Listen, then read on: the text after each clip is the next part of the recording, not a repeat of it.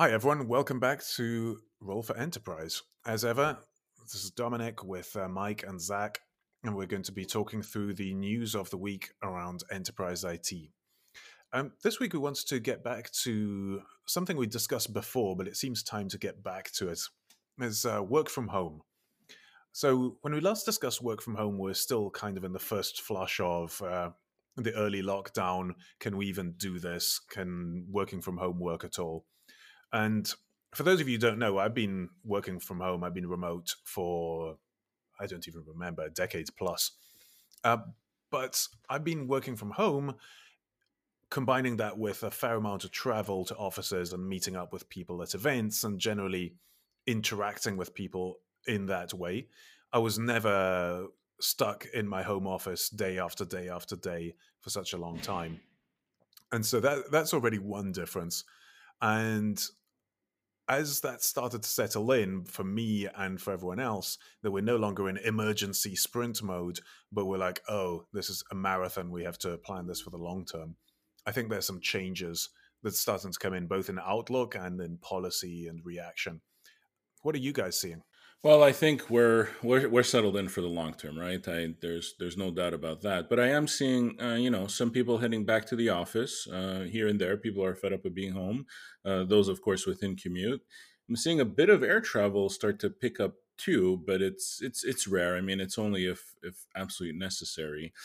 But I think what I see in trends with like friends and family is really people starting to spend money a bit on their home office again, just because they see this as a long haul, right? At some point in 2021, potentially we'll be back in the office, but I am seeing like people starting to furnish home offices a little differently. What about you, Zach? How do you see it going there?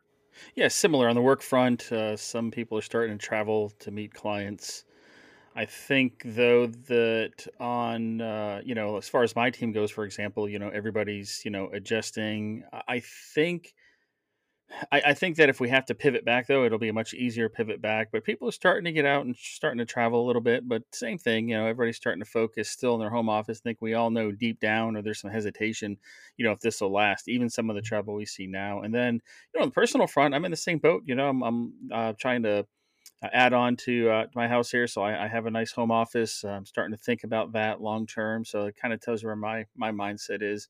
But some of the challenges we're seeing, I'm curious what you guys are seeing is not they're not challenges. I think we've addressed them. Is really how does everybody stay focused, organization, things like that. I think those are some of the things that I think we've become more efficient at. And so for me, it's really more not just necessarily the physical things in the home office, but tools like that, the outlier things like that. I think also it's a bit,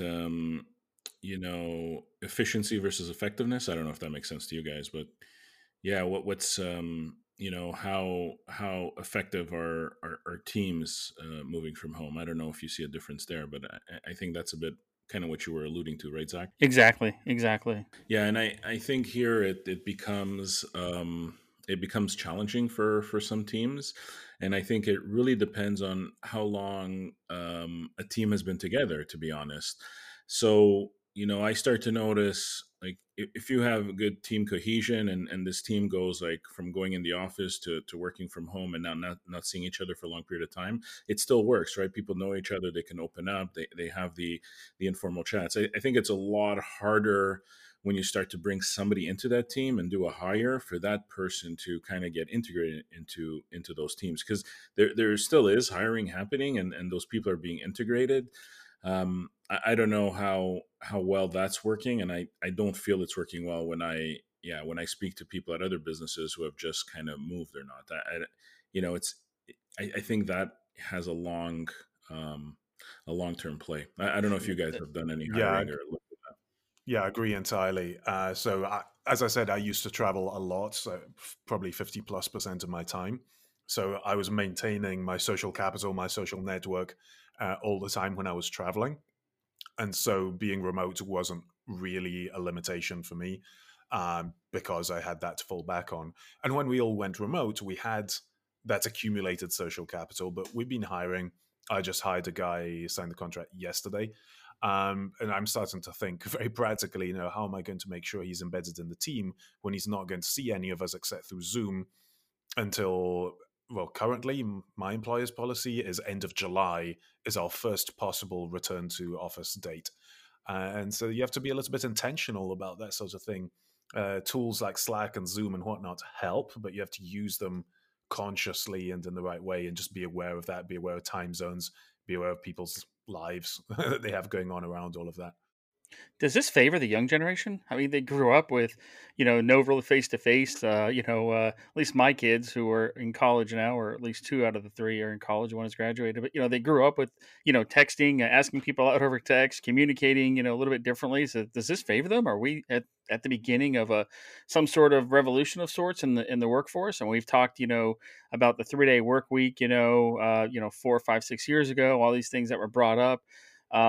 I just wonder, they sat in front of their video screens and communicated with people across the world, at least, at least one of my sons did, constantly. And I just wonder, does this favor them? Is this just a cultural thing as well? Are you saying I have to get on TikTok, Zach? No, he would never say that. He would tell you not to download it. That's what he would do. No, exactly right. That's what I would say. Does it favor the younger generation? I want to say I think it depends on the job. Don't you agree to that? I like some jobs, yes, but they don't like to pick up the phone, right? And I think there's still quite a bit of like verbal communication that happens. Or am I wrong? What do you guys think there? So that's precisely the question I have, and we have to be intentional. So some changes I've seen since February, we tend to turn our cameras on a lot more in Zoom calls.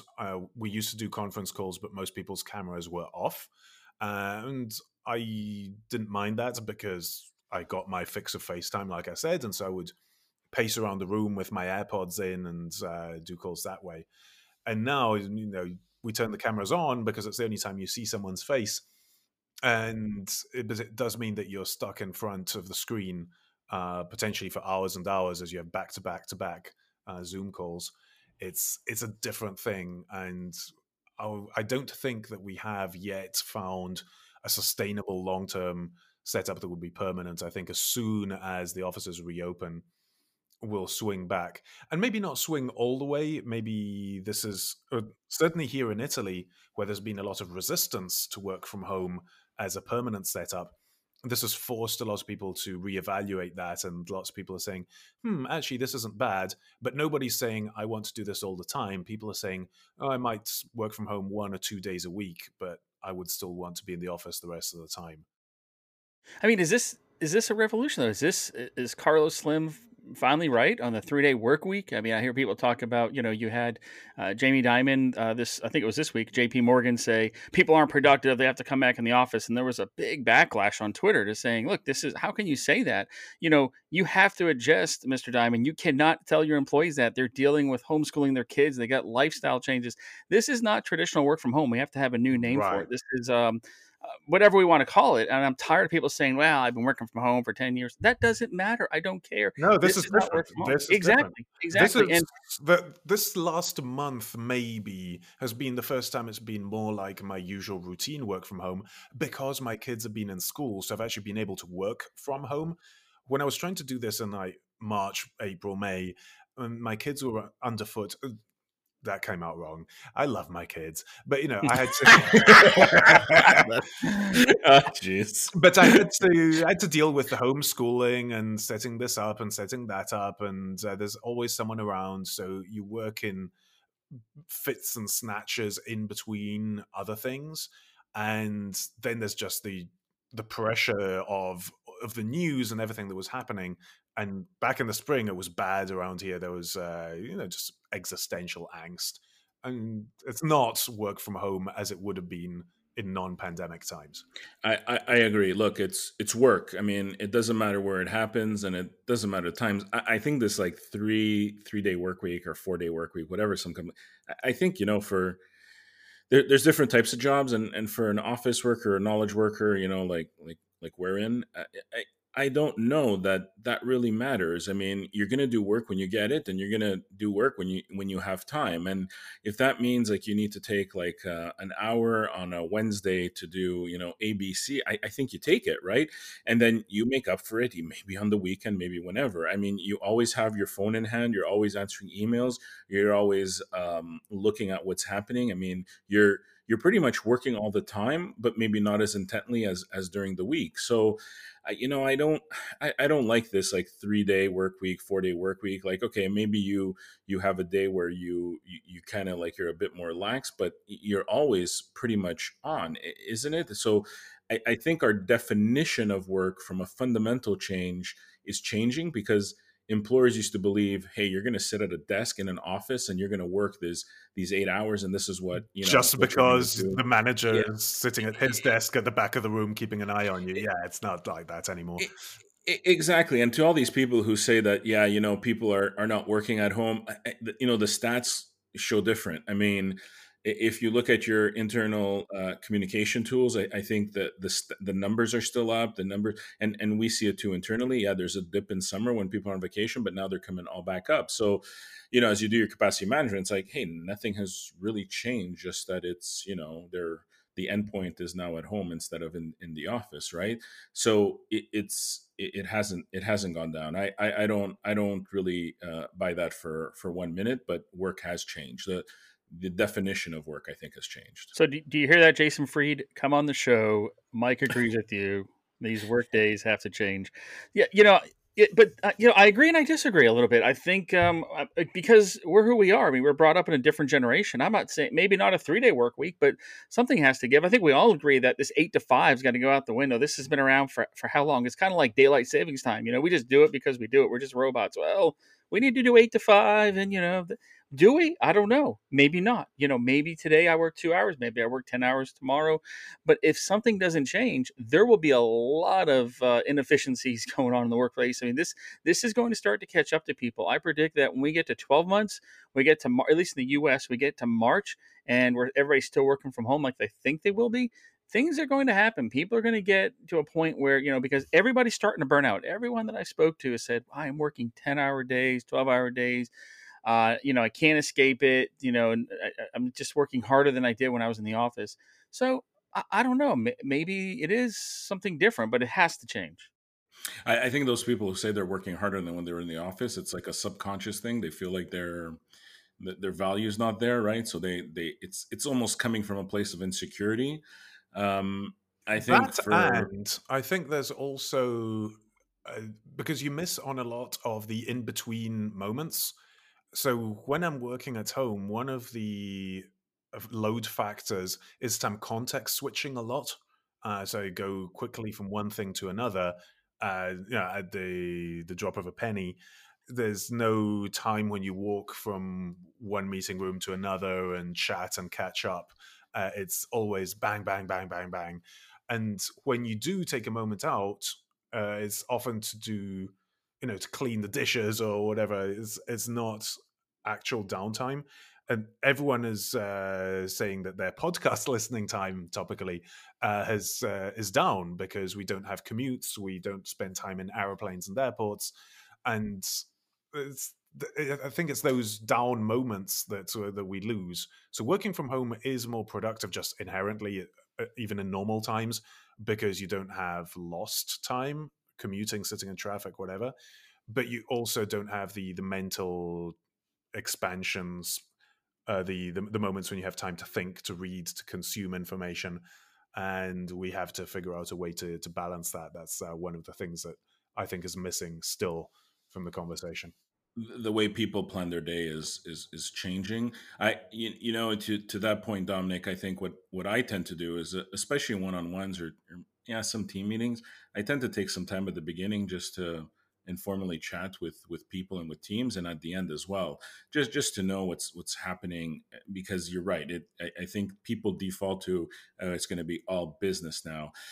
The other thing that maybe we're not talking about that maybe we should be is company culture starting to get affected by it. I Mm-hmm. believe so. Some companies, their culture is starting to shape, and I think you listen to some CEOs talk, and you can hear that there's some concern about that culture kind of being reshaped because of all of this. And you mentioned Jamie Dimon. I'm sure that's why he wants people back into the office, because it's like, it's hard to have a pulse on your organization when everybody's home. That's the feeling I take away from that. Yeah, no pub lunch, no after work drinks.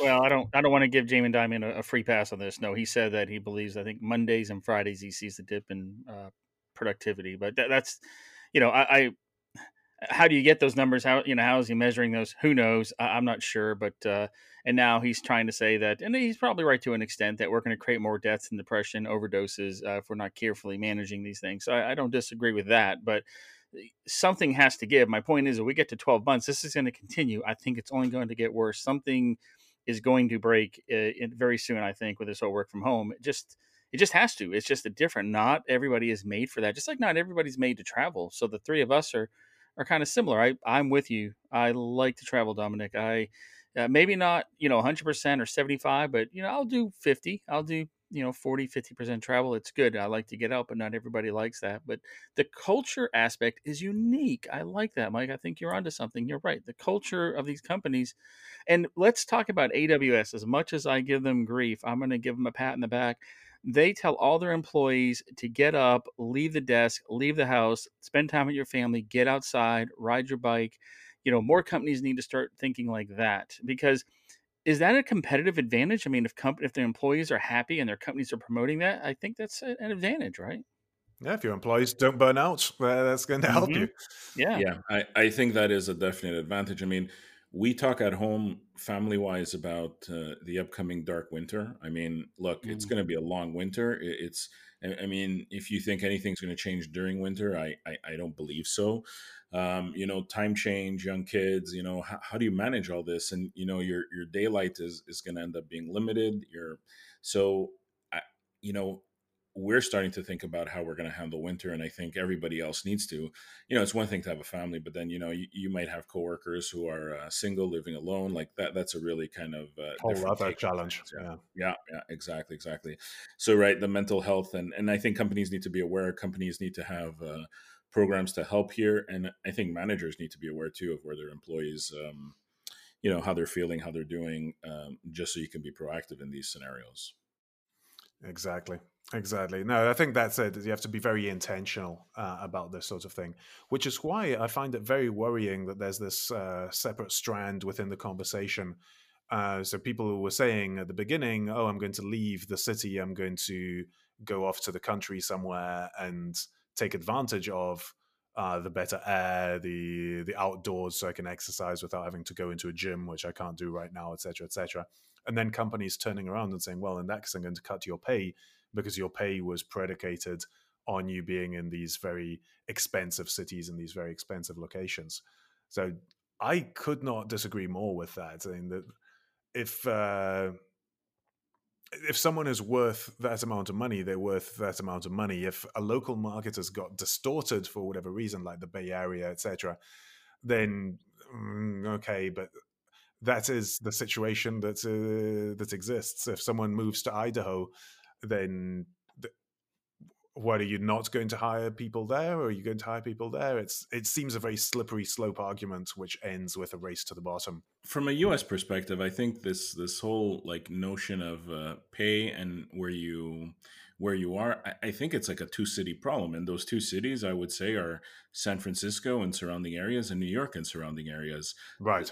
Zach, you're here too. Seattle I as mean, well, to some extent, but yeah. yeah, Seattle to some extent, but Seattle's driven by competition. I think not. Yeah, okay, it could be either way. Zach, what are your feelings here? Because you're stateside as well, right?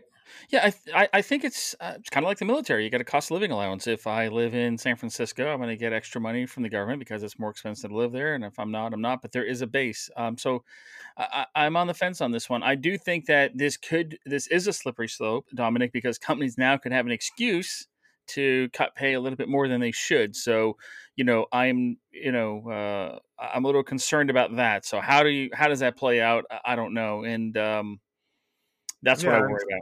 So the reason I worry about it very selfishly is I'm a remote employee. I'm off in a provincial city which doesn't have a tech ecosystem that would support my job, quite frankly, if I had to find a job locally. But on the other hand, that was a choice that I made, and the people who stayed in London, my peers who stayed in London, they arguably had a benefit in terms of career acceleration because there's more of an ecosystem in London, let alone if you go to the Bay Area or somewhere like that. And that's one of the trade-offs that people made. They don't just live in the Bay Area because it's pretty.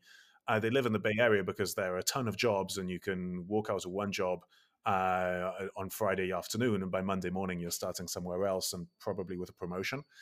And so there's a whole lot of factors that go into this, and the people who are simplifying it and saying, "Oh, but Bay Area rents are 8 times Idaho rents, and therefore I'm going to pay you less." Uh, they're either deliberately obscuring that. In the case of some employers, I suspect that may be the case, or they're just not considering all of the factors correctly. I believe like the Bay Area is a problem. I mean, I think companies who are based there have a problem, and employees who are based there have a problem because as we start to look at recruiting and companies are recruiting, I mean, your location doesn't matter to them anymore.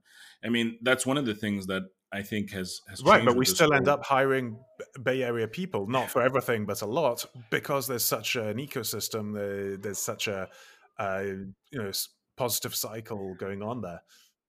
I really believe it's because companies still have this assumption that people in the Bay Area would work harder. They understand, but I think there's good people everywhere, right? Maybe not as an abundance as in the Bay Area, potentially for tech companies or so on, and it's mainly a tech thing, right?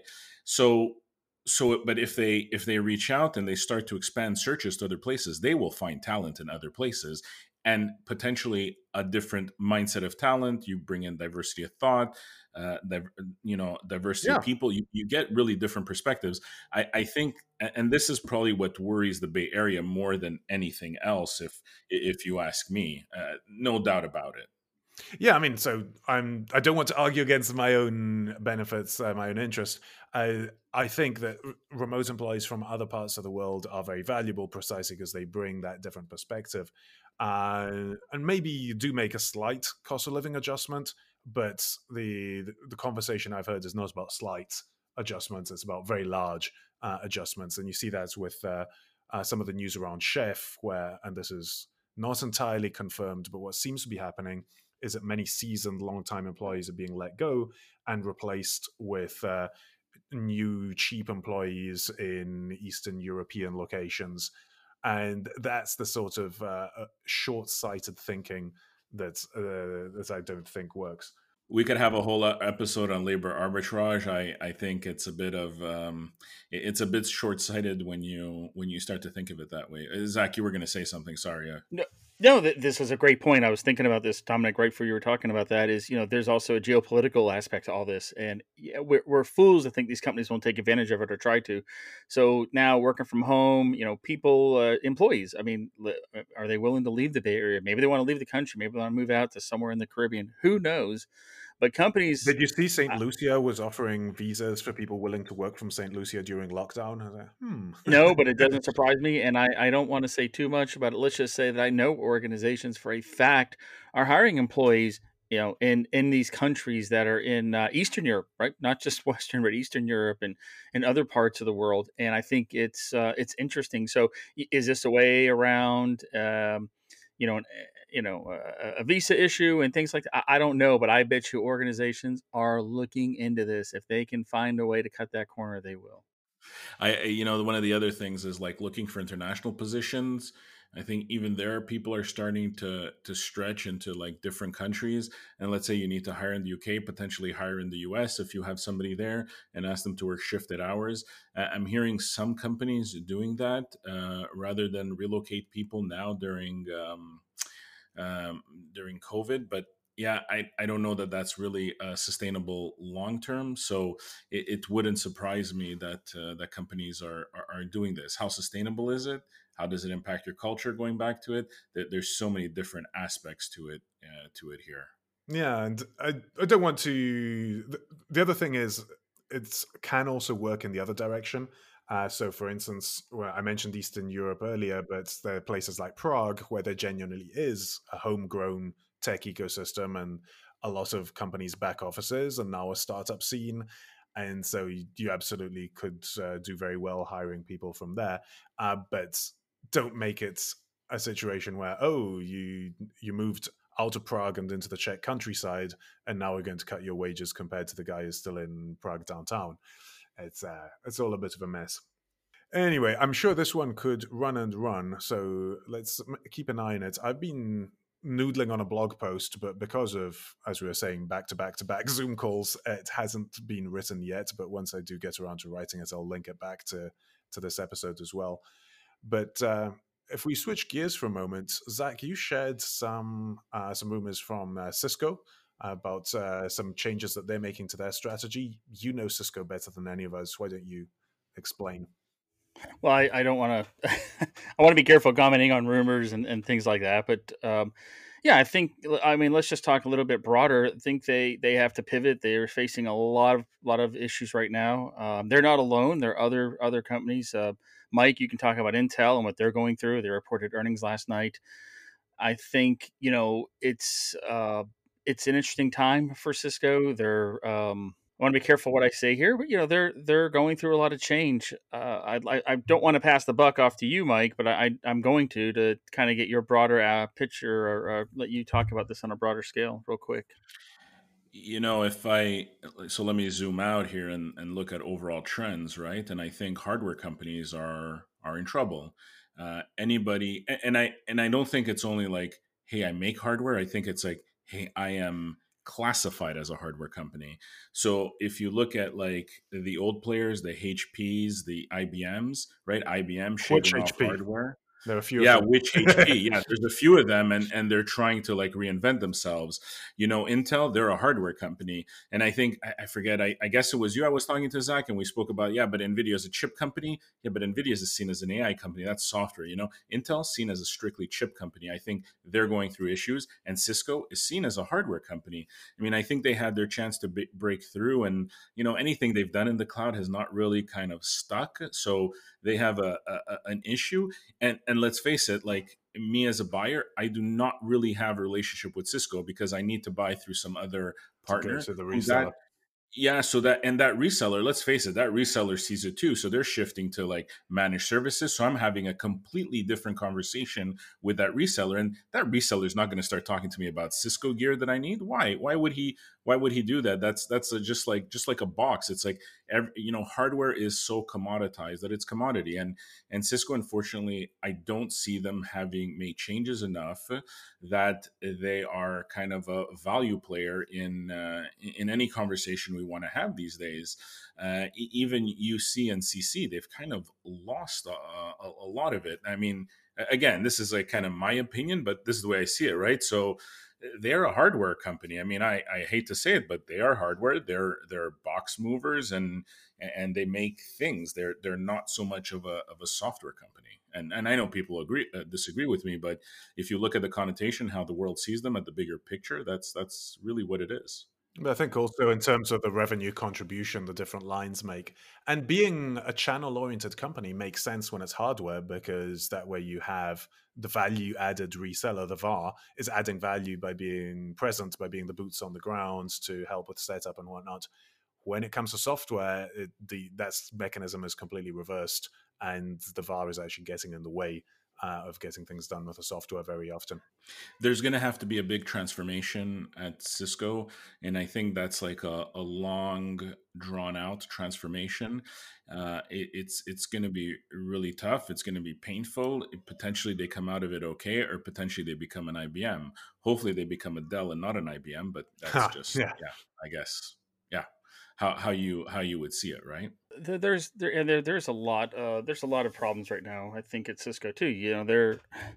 They're not even, in my opinion, an IBM. That's the thing at Cisco. Oh, we're the next IBM. I don't know. Are they the next IBM or are they the next Nortel? Everybody says, well, no, they have a lot of cash in the bank. Well, the cash is going fast. When you bring the cash back and you buy back stock and you make some wrong decisions, does it last as long? I mean, so everybody says, yeah, but this, but that. Everything's on the table with Cisco. Everything. I mean, their future is cloudy, and I do say that tongue in cheek. Their future is very cloudy. Can they pivot? Will they pivot? They've had chances to pivot, and they've missed those pivots. So if you keep missing the pivots, it catches up to you one way or another. You don't get out of this unscathed. You're going to come out of this with scratches. It just depends. Are those scratches deep, and where are they, and will you bleed out? I believe firmly that, they're now sitting in a bunch of commodity business, whereas 5 years ago, it wasn't a commodity business. They were able to differentiate. Well, but now with the cloud and the abstraction going on, it's a commodity. So now they're trying to charge, prices that, rates that were pre-commodity, and they're trying to find ways to say they're doing it and they're special. And look, I'm not trying to come off as though, well, he doesn't work there anymore. He's being this, he's being that. Just look at the numbers, look at the earnings, decelerating revenues. I mean, just look at all the decisions that are made. You don't have to listen to me. The numbers don't lie. So I think I think they've already made decisions. I think they have to figure out if those are the right decisions. Yeah, and the role of the channel is changing as well, as we were talking about with John Hanlon from Presidio last week. It's just a different engagement model these days. Intel, by the way, same, as you spoke, Zach, it's so many comparisons to Intel in terms of like they missed the mobile trend. AMD, I think, beat them on low power. So yeah, Intel's missed a couple of trends, and yeah, really hard to catch up once you miss it. And then you have some young startups that are just ready to eat your lunch on some of these things. So that's where we are. So let's see how they come out. Let's see how it plays out. So closing out, just a couple of things. I mentioned them hiring somebody, and I may regret my decision. He wanted a PC instead of a Mac. I don't know what's going on with that. But we can have a whole episode on Microsoft, by the way, because we should. I think let's not knock the PC. Yeah. But it was just interesting to me that a few years ago I did the bring your own device thing, or spend your own money, as it should more accurately have been called, to bring a Mac into a PC centric company. And they were all like, "Oh, but you're on your own if it breaks." Okay, fine, I can deal with that. And now that I got the exact same message, but in the opposite. Oh, you can get your new higher PC, but just so you know, they're on their own if it breaks. Macs are the default here. We only deal with Macs. I love that reversal. So yeah, different worlds. With that, I think we can close this out and get on with our days. Good discussion. I think we can return to that, especially the sales side. We've got a guest lined up in a couple of weeks. We can talk sales culture with. So tune in for that one. More news on it as we get closer to the date. But in the meantime, thanks to you two gentlemen for the conversation as ever. Thank you, Dominic. Thank you, Zach. And thank you to our listeners. Absolutely. Yeah. Thank you, everyone.